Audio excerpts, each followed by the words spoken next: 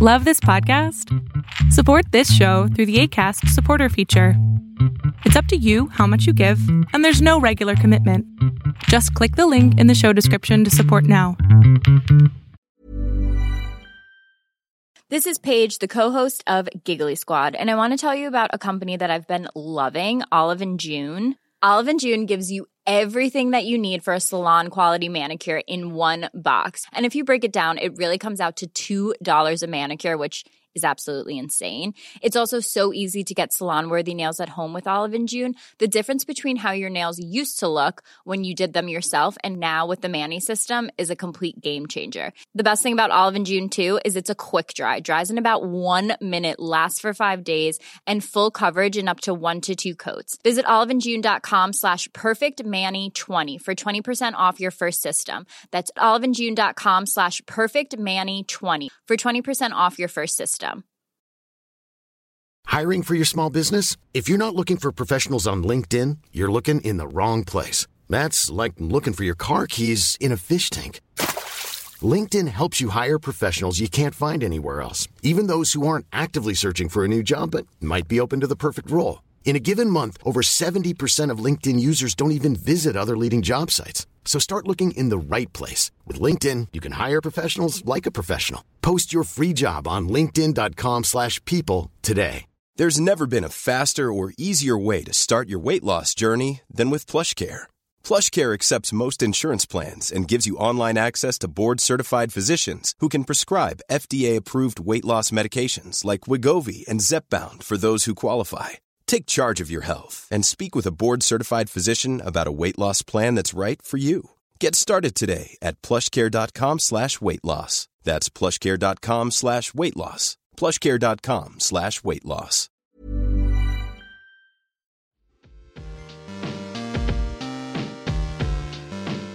Hello. Hello, hello. What's up, everyone? Hello, everybody. I'm Jake. I'm Mitchell. And this is the Fox Den Film Club. This is episode 2 of a little podcast we're doing. I'd say primarily Mitchell's idea, where basically we show each other a movie over the course of a week, and then we show each other a movie that has, you know, the answer to a particular prompt. And yeah, fuck, man. Yeah, that's a good way to sum it up. Essentially, we both agree on a prompt, and we each choose a movie and then we reveal the movie we chose at the exact same time. Yeah. And so then we have a week to watch them. Yeah. For example, this week's prompt is show me a film to watch on a first date. Spicy, a little. I mean, you know, Valentine's Day is coming up as of the time of this recording. You know, love is in the air. It's getting a little spicy. You know, you gotta have a nice flick to settle down with your significant other too, or for real, your potential significant other, if you know what I mean. We both had I feel like we both kind of selected very different films. We did. And, you know, I think that's what's so exciting about this podcast for me is that you and I interpret these prompts like completely differently. I mean, you know, last week was Never, Rarely, Sometimes, Always, and Being John Malkovich. And the prompt was show me a film you wish you watched in high school. And those films are, I mean, Mitchell was able to come up with some pretty cool similarities, but those films are fucking opposites. Filibust some like high school essay bullshit just going some college admissions essay bullshit. Being like, well, they both have performances in them. Never, Rarely, Sometimes, Always is a movie from 2020. And that's it. Yeah, I mean, I told my girlfriend your selection, and she was like, why is that his date movie? So I'm excited for you to explain that. Oh, interesting. It'll also be interesting to hear because you and Katie is his girlfriend. How long have you guys been dating? A little over a year, yeah. Okay, yeah. So Mitchell's betrothed, not actually engaged, but he's in a relationship at the moment. I am not. But yeah, so as you no doubt have guessed, our 2 films, one of which is Shiva Baby. But let's start off talking about Mitchell's pick for a film to watch on a first date. Yes. So, surprisingly enough, I've actually never watched this film on a first date. But you would like to? You think it would be a good idea too? I think it's a good one for other people to use on a first date. Even myself, I think I would do it too. But yeah, I chose Paris Je t'aime. It came out in 2006. It's got a boatload of different directors on it. It's a series of 18 short films, all by a bunch of famous directors. Olivier Assayas, who did Personal Shopper, Cloud Sils Maria. It's got There's a lot of talent. It's got the Coen brothers, the fucking Coen brothers, Raising Arizona. Most recently, Joel, I believe Coen did Tragedy of Macbeth, which was really cool. They need to figure out their names on their movies. Sometimes it's the Coen brothers, sometimes it's Joel and Ethan Coen. Yeah. Sometimes Ethan's name is first. Oh, really? Interesting. I wonder if there's like a secret meaning behind doing that. But yeah, I mean, there's a lot of talent here. I'll quickly read the Letterboxd description. Yeah. What do they call this line at the top here, So it kind of says, I don't know what to call it, but... Oh, the tagline. The tagline, there it is. The tagline says, fall in love with Paris 18 times, baby. 18 times? That's a lot of times. These directors' names fully. Like the first one, Olivier Assayas. Oh, fuck. Gus Van Sant, Wes Craven, Alfonso Cuarón, and are among 20 distinguished directors who contribute to the collection of 18 stories, each exploring a different aspect of Parisian life. The colorful characters in this drama include a pair of mimes, a husband trying to choose between his wife and his lover, and a married man who turns to a prostitute for advice. Spicy. It is very spicy. So I think I saw this film first, I think in maybe 2019. And it was nice to revisit it and watch it again because a lot of the short films I completely forgot about. But I chose the selection because it hits every aspect of love. I mean, you got relationships, you got people that are like in love with strangers that they just meet for the first time while they're dying. You got like missed opportunities. You got like people loving life. There's so many different aspects that are being hit here. Yeah, you got even the love between a mother and a child where she's like singing to the kid. Yeah, so you got romantic love, you've got familial love, you got the meet cutes, you've got the breakups, you got everything before, after, and in between. Yeah, and it's a French film, so with it being French, it's like one of the most romantic languages. So that also kind of, on that date night, kind of fills the air a little bit. Hey, baby, you want to watch a French film? The other thing as well is it is an anthology. So if it is a film where, like, if you're both not feeling one of the short films, you have some time to talk, you have some time to make out, you have some time to really get to know each other, and then once an interesting one comes on, one that you both find more interesting, you can sit down and watch that together. I think it's like a very casual viewing film. Yeah. That's totally true. I totally didn't consider that. Well, speaking of which, of the 18 little vignettes that make up this movie, is there one or two in particular that you would prefer to do something else during? Yeah, so there's one that is really freaking weird. That's like, there's not a lot of dialogue, and it's like people like, oh man, I wish I could describe it better. But also the first one isn't very good either. It's the guy he's in a car and he kind of gets locked in. Oh yeah. Wait. So hold on, just which one is it that you're not a fan of? The first one you mentioned. Let me look up on Wikipedia real quick because that's where I found all of these. Well, describe it to me.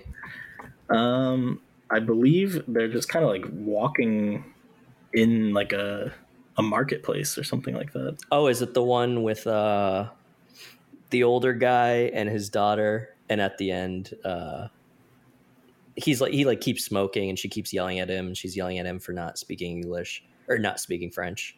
No, it's not that one. Oh man, hold on. Okay, good, because that was Alfonso Cuarón, and I love Alfonso Cuarón. The dialogue list, yeah, this is it. This one is called Quartier de la Madeleine. In this dialogue list segment, Madeleine. A young backpacker traveling late at night stumbles across a corpse. Wait, no, this isn't it. That's the vampire one. Hold on. Yeah. Okay. Well, I was not a fan of the vampire one personally. I mean, I'm all for a little bit of comedic relief, all for a little bit of levity. I know, romantic movies about love, and they can, they can get pretty heavy, but I was not a fan of the I finally found the one, my least favorite one. It's directed by Christopher Doyle. Okay. And it is a comedy in which a beauty product salesman makes a call on a Chinatown salon. Oh, yeah. No, that one I don't know. That one, I feel like it flew over my head, I didn't totally understand it.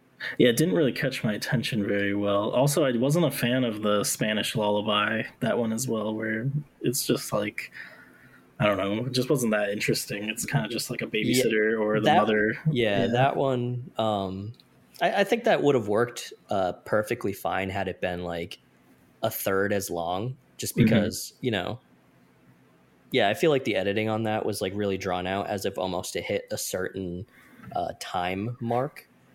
But yeah, I feel you. I didn't mind that one. As I said, my least favorite was the vampire one. I wasn't super huge on it, but my gosh, what? Yeah, I don't know. It felt out of place. How often do you get to see a film where Elijah Wood becomes a vampire, and then Elijah you also Wood, have Willem Dafoe on a horse? I do have to say, Elijah Wood, very nice person in person. I met him once. Oh, really? Yeah, he used to work at a pizza place here in LA called Triple Beam, and he was a regular there, and he was always very, very kind. Oh, that's sick. Yeah. Nice. But unfortunately, Elijah, I was not huge on the vampire scene. You should have had like ketchup packets and fake teeth and just like, Yeah, and he's like, wow, the first person to see me and not go, hey, Frodo. And instead of Frodo, be like, yo, you're the vampire from Paris Jetem.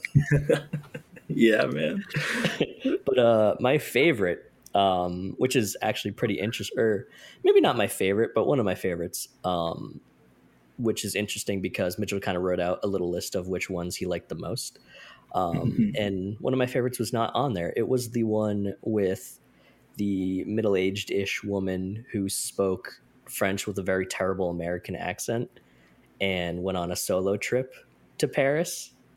Oh yeah. Okay, that one's really good. That's one of the last ones. Is it the last one they showed? Yeah, no, and it's just, I don't know. It's got that kind of that unique brand of like, okay, we're almost kind of poking fun at this character, but she's still, going through. I don't want to spoil too much, but it's a character that you can both poke fun at, but also relate to. But you also kind of envy in a way. It's a very, I don't know. I found her to be like a very well-rounded character. Very like love yourself character. Yeah. And, yeah, exactly. It's like, love yourself, but don't be, too fucking serious about it. You know what I mean? Like poke fun at yourself. I mean, I think it's just a hilarious quirk to have, a thoroughly American woman with a terrible, like, je suis whatever.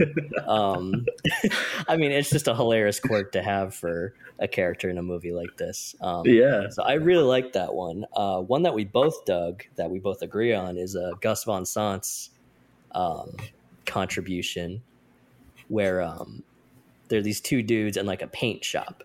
And, oh my god, that one is so good. I know. And like one of the dudes, actually, I don't want to say anymore because that would actually kind of spoil it. I can read the description. I don't think it really spoils it. But a young male customer finds himself attracted to a young print shop worker and tries to explain that he believes the man is his soulmate, not realizing that the other guy speaks little French. Oh yeah, no, I love it. It's done very well. It's very Gus Van Sant, which was, something I found interesting about this movie, is that like all of these short films are just very, very indicative of their directors' particular styles. None of the directors really, or at least that I know of, were really trying to, like water their shit down or homogenize it all. Like, the Coen Brothers skit is so fucking Coen Brothers. It's so funny, even going as far as to star Steve Buscemi. Yeah. And Olivier Saé, his is just so fucking visually his. He's just flipping through the book and it's like, do not make eye contact. Exactly. It's like, are you looking at me? Yeah, and it's like so thoroughly like a comedy. Whereas, like some of the other skits are pretty fucking sad. Some of Oh them, my gosh, yeah. some of them are Victory like, Square. oh, with the cowboy. Yeah. Yeah, no, fuck it, yeah, with Willem Dafoe and Juliette Binoche. Yeah. Oh my So it's like, gosh. it was cool to see like that this wasn't, all these directors were kind of allowed to do their own thing rather than, fall within the confines of an assignment like this. And I think that's where the film gets a lot of hate is like obviously every person's so different with their taste. Mm-hmm. You're only going to like so many of them on here. Like the ones that you're your favorite aren't my favorite, vice versa. So it's like every person who watches this, you're probably only going to end up liking half of them. Yeah. And I think, that's kind of why I liked it so much, just because, that's kind of what a city is like, it's just, I mean, Paris especially, I haven't been personally, but I imagine, it's a very diverse place, both, socially and economically and geographically and fucking architecturally, like, it's like any cities like that. Cities are just a place where you go and you realize like there's just so much more to the world than you. So no, I think if you're gonna try to make a movie that's essentially about a city, just including all these wildly different perspectives with wildly different filmmaking just kind of is the best way to do it. Yeah. I think my like all-time favorite, I even watch the film every now and then on YouTube because it's only like 3 minutes, but it's Faubourg Saint Denis. I think that's how it's pronounced, at least. Probably like Faubourg Saint Denis or something like that. Which one is that? It's got Natalie Portman in it. Oh, yep. The one with a lot of time lapses. It's like one of the, oh my gosh, it's just such a good story. Yeah, no, it's a very visually involved, very visually striking one. If you've seen any sort of, promotion or any screenshots from this movie, you've probably seen Natalie Portman in it. I think it's probably the most popular one in the film. Yeah, I mean, that was one of the things I knew about this movie going into it. It was like, okay, it's about France, and there's a bunch of people directing it, and I know Natalie Portman's in it. Yeah, it's just it's like almost like one of those selling points, but it's cool because they didn't try and like use this movie as like a vehicle for her because at the time 2006 it's fucking Natalie Portman, she's the shit. They didn't treat her any differently or put her on any sort of like a higher pedestal for being Natalie Portman. For real. Yeah, I mean, I think we've talked about most of my favorite ones. Mm-hmm. Yeah. I don't know if there were other ones you wanted to discuss. I mean, I loved Gus Van Sant. I loved the one with the American speaking terrible French. Actually, not terrible French, just with a terrible accent. Alexander Payne's one. I think it was really cool. It was a really cool experience. I'd love to see, more movies like this, just because it's so fucking cool just to see directors, have fun and just make these little kind of lower stakes shorts and try different things. And hey man, if this shit's still going, I got anthologies up the butt. Right? Oh dude, you're gonna have to give me some fucking cigarettes. We got Jim Jarmusch.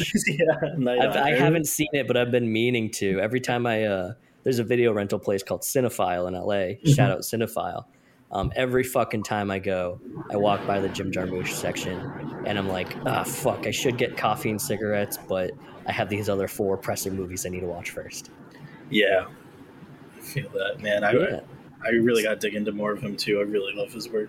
Mm-hmm. But I think that brings us to a good pivot point for my choice for this prompt. A film I'd like to watch on the first date is Shiva Baby. All right, man. It is a very, very indie movie from 2020 or 2021, I guess, depending on when you count its release date having been. And when I say very, very indie, that does not mean it is at all, of any lower quality because it's so fucking good. It's one of my favorites of either 2020 or 2021, whichever year you want to consider it. It is directed by Emma Seligman, who is a recent NYU grad. Cool. And her thesis was a short film called Shiva Baby. And she then took that short film, kind of used it as a proof of concept for this feature film. Something I've tried to do with my filmmaking. No success yet, but fingers crossed. And it is about a college student who attends a family Shiva which is a Jewish funeral reception, essentially, where she is accosted by her relatives, outshined by her ex-girlfriend, and comes face to face with her sugar daddy and his family. Dude, so and the tagline is fire. What's the tagline? Death, it's family death style. Family style. So yeah, no, this movie, if that was a hectic log line for you, it's because this movie's absolutely fucking chaos. It's like the same kind of movie like Uncut Gems, where even though it's not an action film, it's still a fucking roller coaster, edge of your seat, mile minute type. That's a great comparison, because I was thinking, like, to me it was like a horror movie. It feels like a romantic horror movie, if that makes sense. That is a really cool way to put it. Yeah, romantic horror movie. Yeah, romantic horror movie, or just, you know, if you want to call it fucking Jewish funeral Uncut Gems. Yeah, either way, it's so stressful. And I think the reason why is because, you know, this Shiva in particular, which you know, is the main focus of the movie, is a melting pot for the main character, who's played by Rachel Sennett, wicked funny comedian. She was behind a couple viral Vines back in the day. I think they were Vines. Oh, cool. Yeah, if you ever seen the one where it's just some girl, well, it's her, but she's just like prancing around. She's like, it's LA. You know, like if I show it to you, you'll probably recognize it, but it's her. Yeah. She's really fucking funny. She's a fantastic actress. And her as the main character, you know, just kind of being basically attacked from all sides by all of the suboptimal aspects of her life. And even though, you know, it's not really a fun experience, and the movie makes it out to be a wicked fucking stressful experience, I think it's for the reason I chose it for a first date film is because, you know, I think it's just a good, I don't want to say lighthearted, but, you know, you won't walk away feeling depressed from the movie, but it's, you know, I think it's just kind of a good capsulation of everything. Mm-hmm. You know, you kind of said Perish Jatem was like, you know, kind of, it captures all the sides of love. Whereas I think Shiva Baby does that just kind of for life.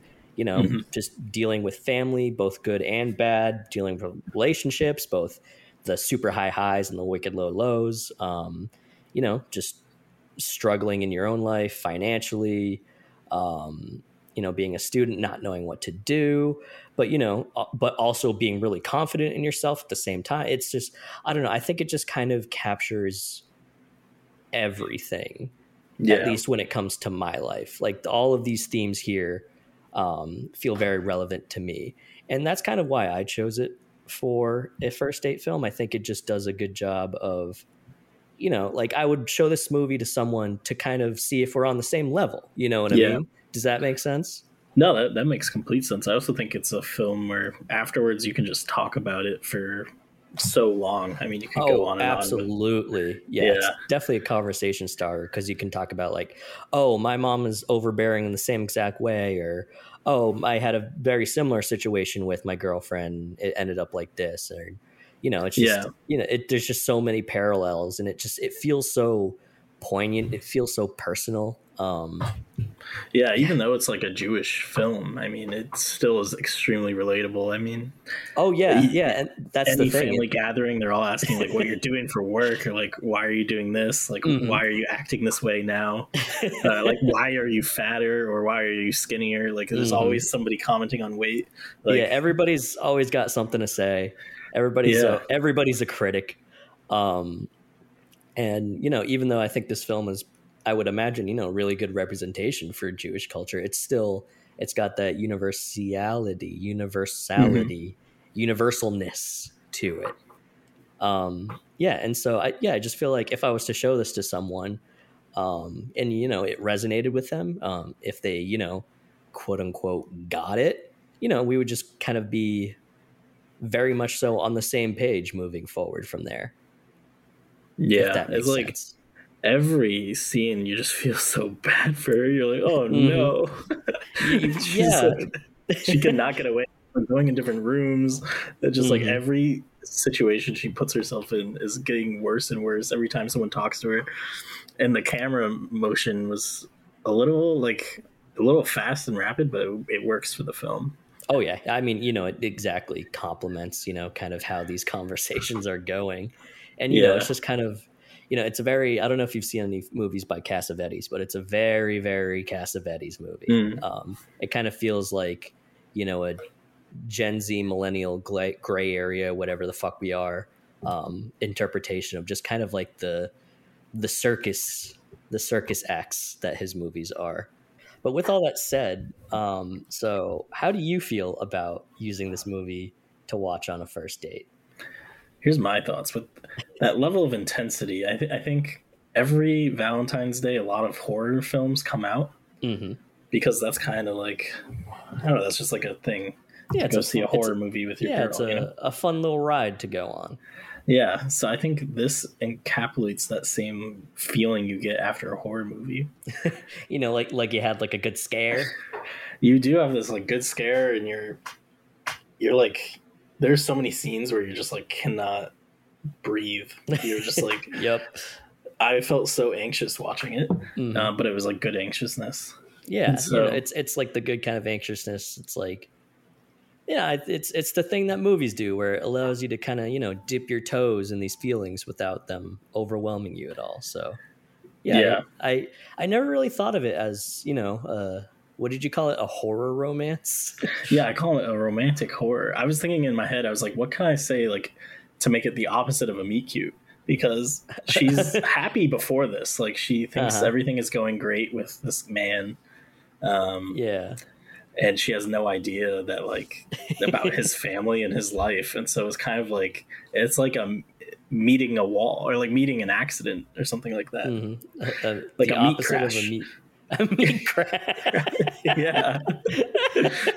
Like everything is going well in her life, and she's got this nice bracelet and like got a nice little sugar daddy, and she wants to she's got a nice bracelet. She does. Yeah, she wants this to develop. Like, you can kind of get that feeling. And so it's like immediate heartbreak right when she walks through the door. And then it just keeps compiling into what Mitchell has now coined a meat crash. A meat crash. It is a meat crash. Yeah. Crash cute. Yeah, it's still a little bit cute. I mean, that's the other thing about this movie too, is that, it still does have a very large romantic aspect to it. I mean, obviously she's not like in love with her sugar daddy, but that's still kind of, it fringes on the edges of, what we consider a relationship to be, in a more romantic sense. And she's also got her ex-girlfriend there who, they're not fond of each other anymore at this point, but they'll still kind of talk to each other, and they've still got these jokes, and they clearly kind of have this established rapport. And I think that's just, it's a lot more realistic to a real life relationship, as opposed to, oh yeah, we broke up and now we both think we're evil, and we just don't even acknowledge each other's existence. You know what I mean? Yeah, I mean, she thinks she's like, she feels so guilty that she can't even hold the baby. Like, she's like, oh God, that scene. I love that scene, man. Because you can tell that whoever plays that actress, she does pretty good too. The wife. Yeah, Diana Aragon. Yeah, I mean, you can tell that her character like is onto something. I mean, because she's like finding out clues and clues. Yeah, it's like you're trying to figure it out too, because it's like, oh, she knows. Wait, no, she doesn't. Yes, she does. No, she doesn't. It's it's just. And when she's trying to get her to hold the baby, to me, that feels like she knows. She's fucking with her. It almost feels like she's fucking with her, but it also might just be totally innocent, and maybe she's just admitting guilt by feeling guilty in the first place. And it's a very multifaceted film, and she's a girl boss. Oh God. There's a lot of feminism and like jealousy and just like, I don't know what else to say, like envy, I don't know, from multiple characters. It's every emotion. I mean, it's just kind of on my Letterboxd after I saw Titan, which is a movie we'll definitely have to talk about someday. my little review on Letterboxd was just like, oh, I think I just felt every emotion, like all of them. And I think that kind of applies to Shiva Baby too, albeit in a different way. But you know, it's just it's every emotion. It's all of them. And the Danny DeFerrari, if I'm saying that right, he plays Max, the husband or the sugar daddy, and like the way he's just like smiling and nodding and just like he kind of like wants to get caught. It seems like he doesn't seem that nervous at all. I know he's got like that weird kind of like this is hot. Yeah, he's got that weird smug, like grimy voyeuristic kind of side to him. And then he also just kind of has like that naive, dumb husband side to him. It's just, you know, I think all the actors just did a fantastic job. I mean, Molly Gordon as well, who was Rachel Sennett's character's ex-girlfriend. And yeah, I mean, you know, just all the comment. Everybody has something to say about every situation that occurs in that movie. And so, you know, I mean, I'm sure you and I have both been in plenty of situations where it's like, oh, how are you and so-and-so getting along? And, you know, the last thing you want to do is talk about it. So you try to give, a just kind of like a passing answer, like, oh, we're good. And then they just keep pestering you. And it's just, it's a very relatable. Exactly. Yeah. It's a very relatable movie. And for me, that's kind of why I would watch it on a first date. While it kind of has that romantic aspect to it. It kind of, like you said, kind of has that effect of a horror movie where it's like, you know, it's an exhilarating ride to go on, but you still feel okay afterwards. Gets your blood pumping. Yeah, it gets your blood pumping, but it's not like, you know, it's not like a Bergman movie that's going to make you like hate yourself afterwards. Yeah.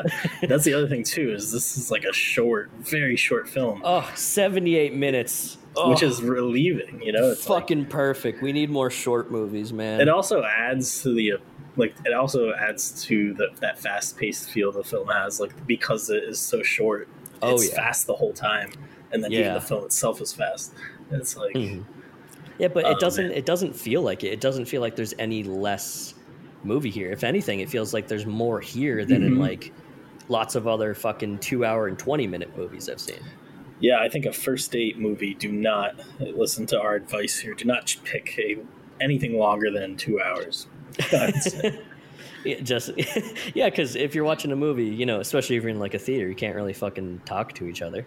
Oh, for real? Yeah, theater. Well, actually, while we're on the subject, you know, first date movies, I've got a little story to tell.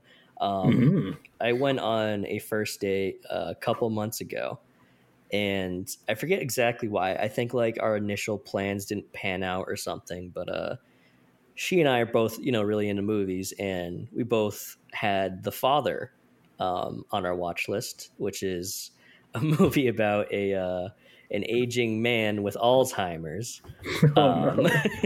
And for whatever reason, we thought it was a good idea to see that. So we went out to dinner and a movie, and the dinner was good, and the movie was The Father.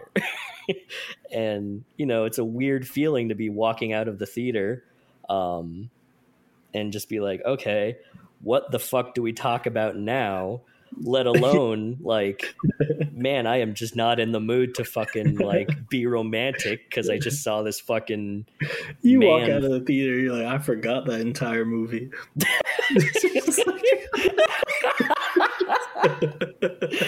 Oh, you walk out like, man, it's really fun hanging out with you tonight. We should go see The Father sometime. Oh man. But yeah, that is, it's a very heavy movie. It's not a movie that feels good. It's not a movie that ends well. It's a good movie, but it just makes you kind of want to just sit and just not exist for a little bit. And so, you know, walking out of that theater afterwards, like, you know, she and I were still having an engaging conversation, but it wasn't like we weren't fucking skipping out of the theater, holding hands and smooching each other or anything. No. Yeah, I'll have to check that out. I just put it on my watch list. Oh, yeah, it's fantastic. I would offer you the Blu-ray alongside all of these other movies we talked about, but alas, the country is vast. I wanted to ask what like your other selections would have been. Unless you want to keep talking about the film, we could keep going. No, well, actually, I do want to talk about, because initially my pick was going to be Shithouse. Oh, yeah. Have you seen Shithouse? I have. I actually love a song that's in it. I forget Which what song? Cherry Picking, I think. So it has the word cherry in it. I know that. It narrows it down. How many It's the songs scene about- where they're in the bathroom and the song is playing. They play like the entire song. Okay, yeah, I think I know what you're talking about. I think it's called Cherry Picking or something. But yeah, Shithouse was originally going to be my first pick. It was kind of the first pick that came into mind. I ended up not choosing it because I felt like that movie's not vanilla by any means. In fact, it dives a lot deeper than probably any college movie I've seen, and certainly deeper than most rom-coms out there. But for this prompt, I felt like on a first date, I would want to choose something that, just breaches a few more subjects, just because, like I said, the reason I would show Shiva Baby is just because, if I show that to a movie and that person really gets it, it's like, okay, you and I are on the same page. We both kind of have similar, experiences, similar thought patterns. We're probably, at least somewhat compatible. Yeah. Whereas Shithouse would be like, oh yeah, it's a great movie, but I feel like still afterwards it could still be like either way. You know what I mean? Yeah, that makes sense. Your review of Shithouse is what made me watch it in the first place, and I loved it. Oh, too. no way, really? Yeah, I read your review. I was like, damn, all right, I'll watch this. Oh, man, that's so fucking cool. What did I say about it? You said it was the best college movie you've seen, so I was like, all right, I'll give this a shot. I would say that's correct, because, I mean, I'm trying to think of what other good college movies there are, because, so many college movies are just like, they just feel not only stereotypical, but they just feel like real cheesy, right? Cheesy and almost demeaning in a way. It's just, they act like all these college kids that they're about are just kind of like these one note like kids. Whereas, when you go to college, like, you're 18 years old. And while there certainly are like a lot of people you meet in college who haven't grown up, like most people we meet, they've been through some shit. They're, on a mission being there in the first place. It's like, they're fucking adults at that point. Yeah. So it really felt like it treated its characters as not only adults, but just like real people. Yeah. It was a very like real film. Mm-hmm. Yeah, no, it's a very real movie. I think it's very uplifting too. I mean, obviously there's a lot of sad parts, but, I think it's just, it kind of, you walk away from it with a very positive mindset. Yeah. And I definitely, I feel like I wish I had seen it a little bit earlier in college. Yeah, that would be a good one to talk about eventually if we do a full episode on. Yeah, I thought about Shithouse for our film you watch in high school. Yeah, that would episode. Work for that too. I thought about that too, but I think Never Rarely, Sometimes Always was just, no fucking contest. Also, I'm so happy I got to see that film because of this. Shithouse or Never Rarely? Never Rarely. Yeah. Like, because if it wasn't for the podcast, I wouldn't have seen it, or at least for a while. I'm so glad. I try to get, fucking everybody to watch that movie. Because it's like, sometimes people ask you like, oh, what's your favorite movie? Or what's your favorite movie of the last year? And, sometimes they ask because they're curious what your favorite is. But sometimes they're kind of really asking like, what should I watch? So I'll tell them like, oh, if you're asking me because you want a recommendation, let me give you a fucking recommendation. And then tell them about Never Rarely. Yeah. I was thinking either, like, obviously Before Sunrise is one of the most, like, quintessential romance films, but I felt like that was too, like, that's already talked about too much. It's got enough. Yeah, it'd be like shine. it'd be like me picking like Titanic. Yeah. It's like, yeah, fucking we know. Yeah, exactly. Like I was born in 97. Titanic came out in 97. I was probably fucking conceived to Titanic. Yeah, man. And then like Chungking Express, because I'd just seen that recently, but I feel like I need to let that fester a little bit more. Or anything from Wong Kar-wai would work because all of his films are so romantic. Yeah, yeah, they are. I've only seen In the Mood for Love, but oh yeah, woo boy. Yeah, man. And then after already have seeing these two films, I wish I would have chose E2 Mama Ta Bien, because that film is fucking crazy. Oh man, yeah, I saw. It's actually funny. You watched it on the same day that me and this girl I mentioned before we're gonna go see it together in the theater. Oh really? Yeah, and we didn't go I forget why. Why didn't we go? Oh, we didn't go because like the seats, there weren't very many seats left, and we would have had to sit in like the front row. So we were just like, fuck that, we'll do something else. But then, I log on Letterboxd and saw you just watched it, and now it's in your top 4 on Letterboxd. Oh yeah, immediately got to place it there. It's so good, man. It's so good. That's another, I mentioned earlier, Shiva Baby kind of, and you mentioned with Pai. Both of them, just kind of encapsulate life very well. I think, Y Tu Mama Tambien does that in terms of like how to like capture life in a movie. You know what I mean? It's also just a great title because you don't get to know why it's called that until like the end. Yeah. Towards the end. Yeah. I mean, the phrase itself, it's like, you kind of understand the connotations it would be used in, but you don't get the picture yet, how it relates to these characters. Oh man. Yeah, it's great. Have you seen Roma? I haven't yet, but I know he directed that film. If you like Y Tu Mama Tambien, you will love Roma. You'll probably love it just as much. Yeah. Cool. Roma's fantastic. Roma, I almost said for a movie I wish I watched in high school, because I think it's just such a good example of how to portray life on film. Like, there's lots of books and classes out there, like how to tell a good story. But for the question of how do you take something as dynamic and intangible and experiential as life and distill it in a very reductive way into a film, and I think Roma probably does that best. I'll have to put that. I mean, it's been on my watch list for so long. Again, I'd offer you the Blu-ray. Another one that I would have picked again, just from recent watches, is Dogfight. It came out in 1991. Have you heard of that film? I don't think I'm familiar. Tell me about it. It is about a whole like group of Marine Corps people like ship into what's it called, San Francisco, I think, and they do this thing called a dogfight, where they all put down money together and try to find the ugliest girl and bring her back to the bar. And whoever brings the ugliest person wins all the money, like the pool. What the fuck? And it's got River Phoenix in it, and no way. Lily Taylor. And River Phoenix is like, he brings this girl and he ends up like falling for her. It's really good though. Oh my gosh. Yeah, no, I'm definitely gonna have to check it out. That sounds good. Yeah, it's like a good Shallow Hal. Yeah. Holy fuck, man. I haven't thought about Shallow Hal in fucking 10, not even 15 years.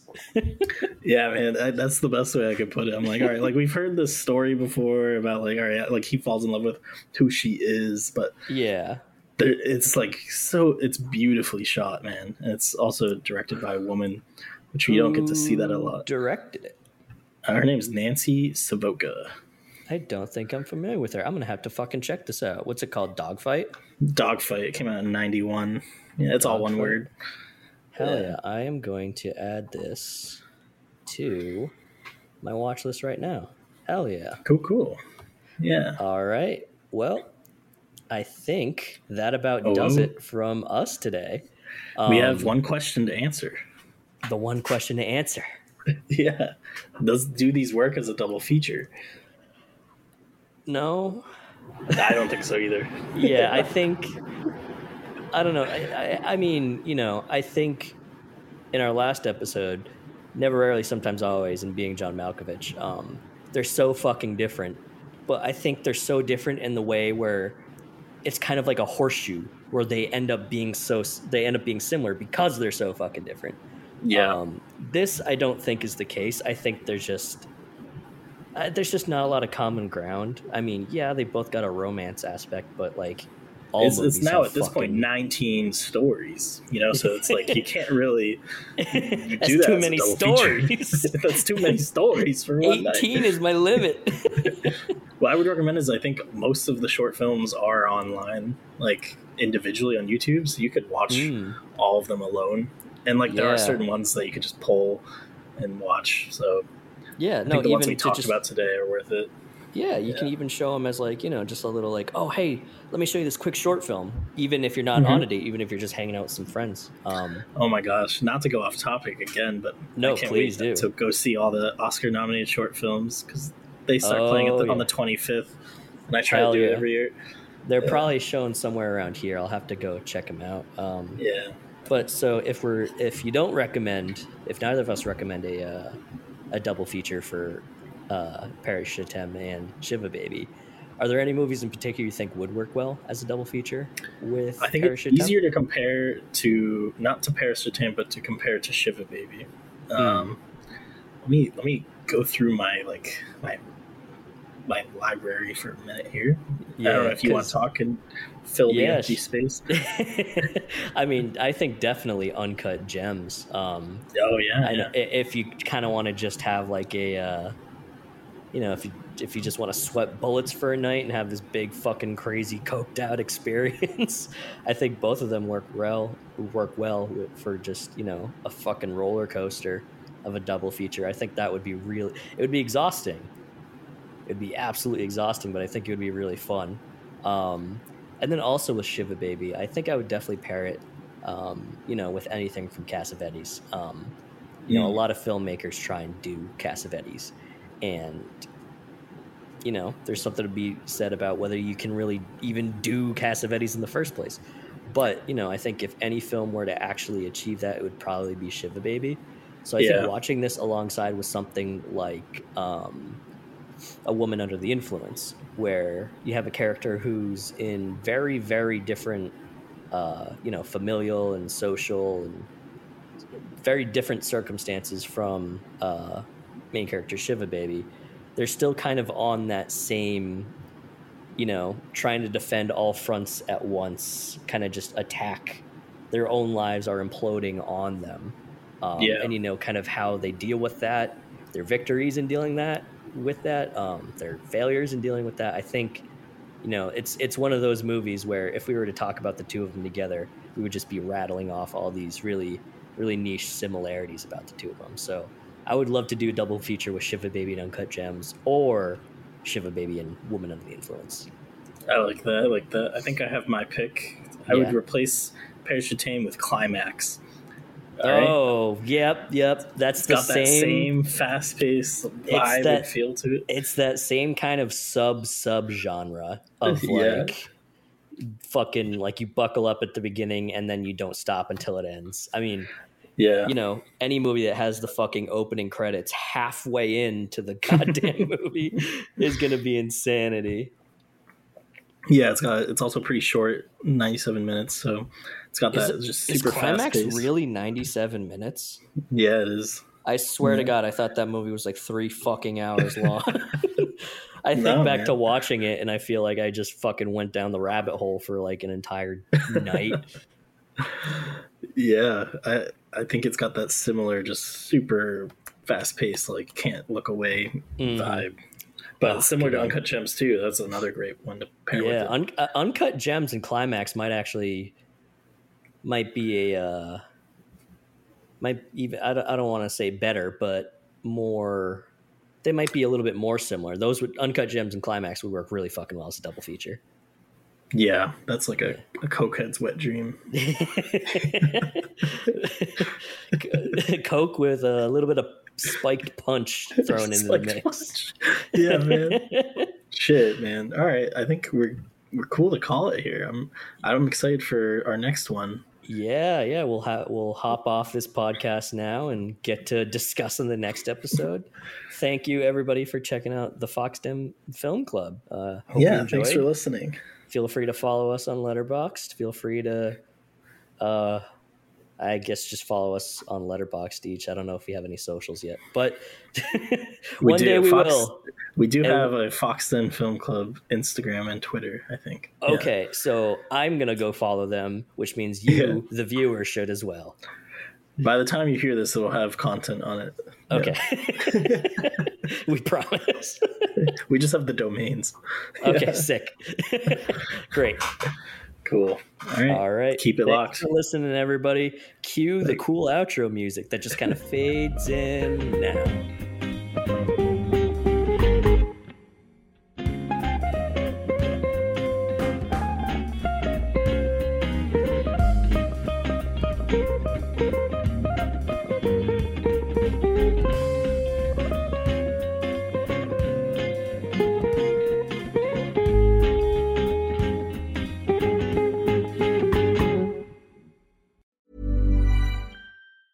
Planning for your next trip? Elevate your travel style with Quince. Quince has all the jet-setting essentials you'll want for your next getaway, like European linen, premium luggage options, buttery soft Italian leather bags, and so much more. And is all priced at 50 to 80% less than similar brands. Plus, Quince only works with factories that use safe and ethical manufacturing practices.